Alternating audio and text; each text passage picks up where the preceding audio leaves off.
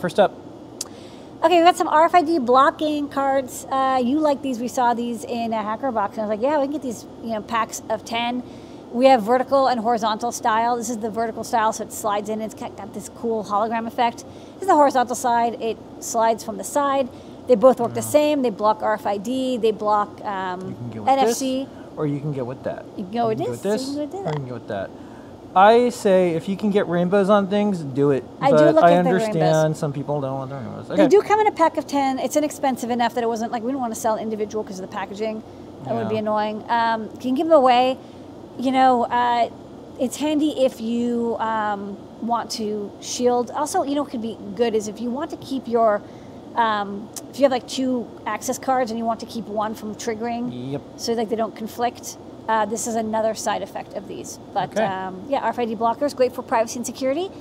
Or maybe if you want to like practice, also if you're building wireless stuff and you want to practice what happens if there's no signal. Yeah. This is like a little mini Faraday cage. Works just as well. Next up, 34-pin, 2x17 IDC connectors.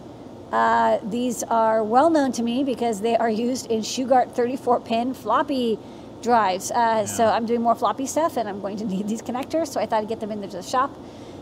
If you're doing floppy stuff or something that just uses a 34-pin IDC, you're going to want these. They're, you can solder them into a perf board. You can use them with our IDC helpers and use them in a breadboard. The IDC helper thingy will kind of spread the pins apart. Next up, we've got the smallest LED matrix possible. Here's a quarter for comparison. So this is it could be any size. M2. It could be the size of a football field. It could be enormous. It could also be the size of kind of like a human hand. You want to show this? Let me show it on the overhead. Or do you want to show it? Overhead, because it's not that big. All right. Oh wow, look at this. Okay, so this is. Let me set this up. So this is the LED demo. So this is 64 by 64 pixels. I think it's, like 6 inches or so, maybe 5 inches on each side. This is the finest pitch you can get. I can't get them any smaller than this. So M2, 2mm pitch. We're thinking of making an LED cube out of this, but if you just want a very small but very high resolution display, it works with the Matrix portal, of course. Just plug into the side here. Or any other board. It's basically just like any other Hub 75, but Maybe hold just it small. up here because I have this like zoom in. Yeah, look at that. Yeah, and then like tilt it. It's like smaller than my face. Yeah, and this is very bright lights too, so just to give you an idea of what it looks like. Okay, want to keep going? Yes. All right, next up, more wireless stuff. We've got the wireless LEDs. Hold on, let me get my demo set up. 1 second. There's been a lot of, I'll show like each one. So there's been a lot of folks that are using this for model making. They put them inside things. Cosplay. It is just super neat, and we have a bunch of different colors. The photos of them with them off, of course, all look very similar. So I kind of just did that. And so there are 2 sizes. These are the smaller size, and I don't remember the exact measurements offhand, but they are in the technical specs. And they work with either the large or small ring, just for the demo here. Yeah, this is cool. So when we QA these to make sure they're the right ones in the bags, we don't have to take them out of the bags. I know, it is kind of nice. So these are the yellows, and they work about 6 inches away. The greens, the yellows are kind of the dimmest, I'll say. The greens and the blues and the whites are that's a big old field. Brighter LEDs. So these are just like the small LEDs. And then these are the big ones. I do want to compare the 2 sizes so people see them. I think the larger ones, I might also get the packs of the larger ones, but I'll say that they're larger, they're tougher to fit into a small model, so depending what you're using. So these are the small and large ones. They are a little bit different sized. They're both looks like 222, which is what 2.2 microhenries, probably. Sounds about right, but this one is just, just a bigger inductive coil, so it'll probably just pick up a little bit more current. That said, they're the same brightness. Looks like the larger ones will pick up the signal for a little bit. Yeah, more. I had some clear building blocks, not Lego, that I put them in. and filmed. It was kind of cool. So that's a really good use of them. You can make glowing building blocks. So this is a good example. So yeah, so the larger ones, you can go like the small ones can go like maybe 6 inches, and the large ones can go maybe like 12 inches away. So we'll get the large ones as well, but the small ones, you know, if you're just building a smaller model and you don't care about having it work, you know, 10, 12 inches away from the coil, so these are good. Here's something fun.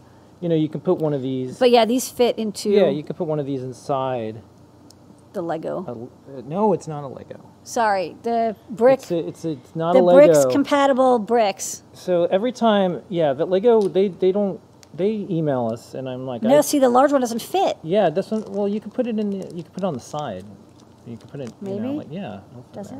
Yeah. Anyways. But this one fits in both brick. So it's cool. Brick slots. Yeah, and look at that. Isn't that cool? Okay, so now you've got bricks, and then you could even put it in the side slot of the bricks. Yeah. Okay, so now we know. Basically, if you're doing brick stuff, you want the tiny ones. Yeah. So anyways. So there you go. They're cool. These are neat. Bricks dots. Okay, we learned a lot about bricks today. Okay, and when you go on the website. All different colors. All different colors. Okay. Great. Next up, star of the show, besides you, Lady Ada, our community, our customers, our team is... This is a LCD 10-digit display with I2C, which makes it so handy if you want to add like a calculator-like display that's daylight readable to your project. This is by,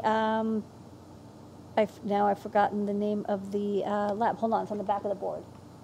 It's something Labs. It's Turing Complete Labs. Turing Complete Labs, right. Yeah. Sorry, I was going to say like Twisted Labs. Turing Complete Labs, so this is a...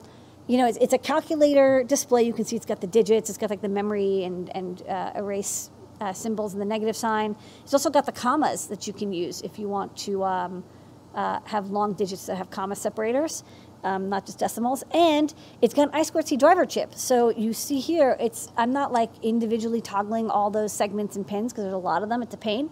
Instead, we use this I2C chip underneath. So let me grab my... What do you want to show? I'm gonna show a live demo by unplugging my Matrix portal. All right.